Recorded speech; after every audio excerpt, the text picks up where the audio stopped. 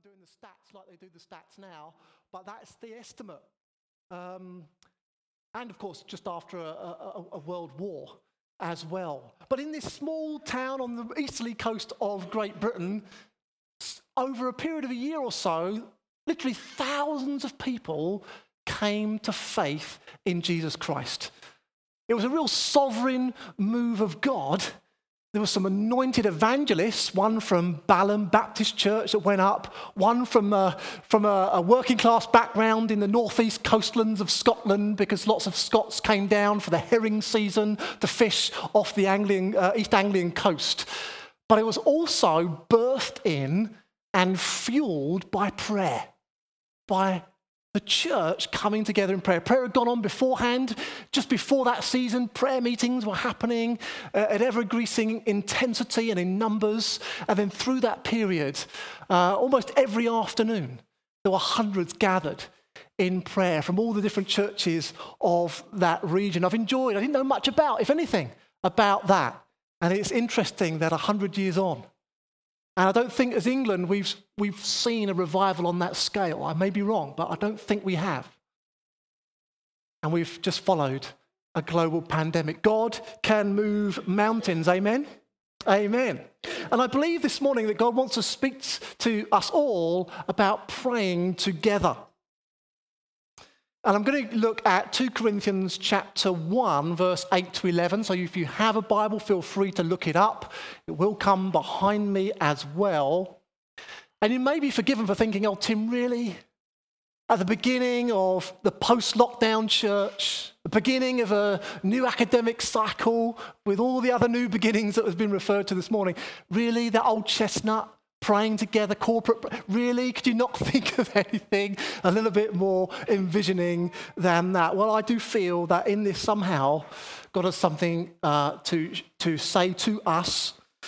The sharp amongst you would realise we've got a week of prayer coming up. Oh, that's the reason really he's speaking about prayer. Maybe it is, but I do still feel that God has laid this passage on my heart for us. 2 Corinthians chapter 1, starting in verse 8, it says this: "We do not want you to be uninformed, brothers and sisters, about the troubles we experienced in the province of Asia.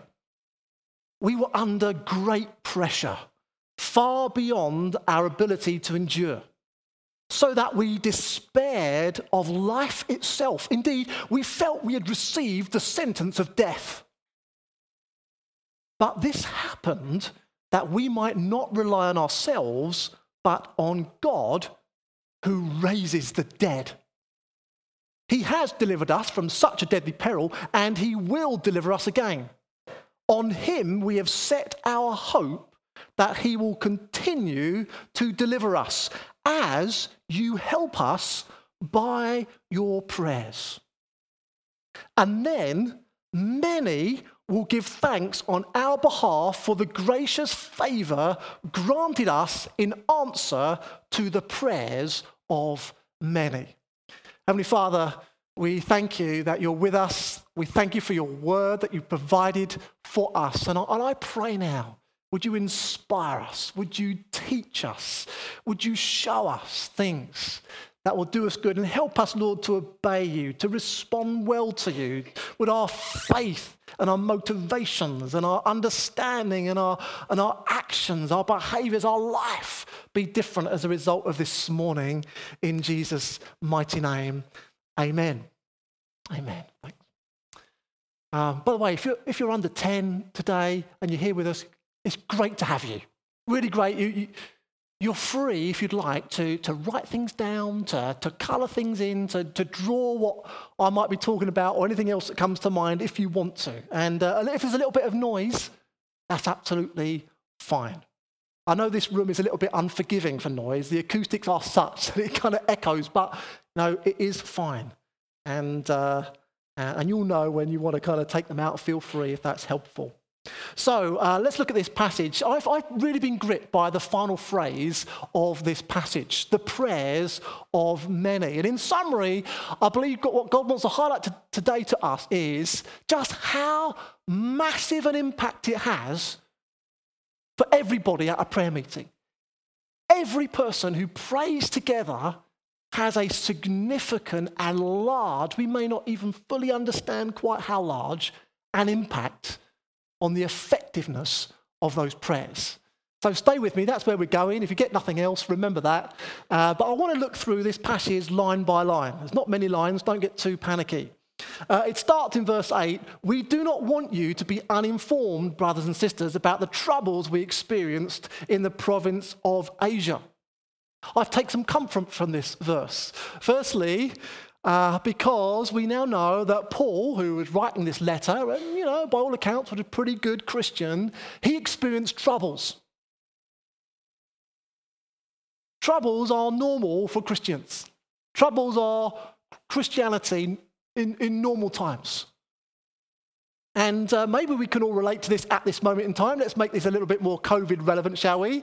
I imagine that many, if not all of us, have been going through some pressures over the last 18 months or so. Different in variety and scale. Maybe some of them are due to the virus. Maybe some are due to the restrictions. Maybe just other life stuff. Because it has happened over the last 18 months. It's normal for troubles to come our way, even as believers, and it doesn't necessarily mean we've done anything wrong. Secondly, I take some comfort from this passage because Paul clearly wants others to know the troubles he's been through. He's not keeping them private or locked away. I'm a relatively private guy. I'm more of an introvert. But I can resonate with something of Paul's sentiment here. There's something in me, having been bereft of your company on a regular basis for the last 18 months, something in me that wants you to know some of the pressures I and we as a family have gone through. Not because it's a competition, because we'd lose probably, because they're not that great. But we haven't had those opportunities, have we, necessarily, to share all of our journey, our life journey with one another, as we might have been used to. For us, if you're interested, just the headlines, some of the things we've had to deal with as a household are slightly reduced income over the last 18 months. Job needs for numbers of us in the household.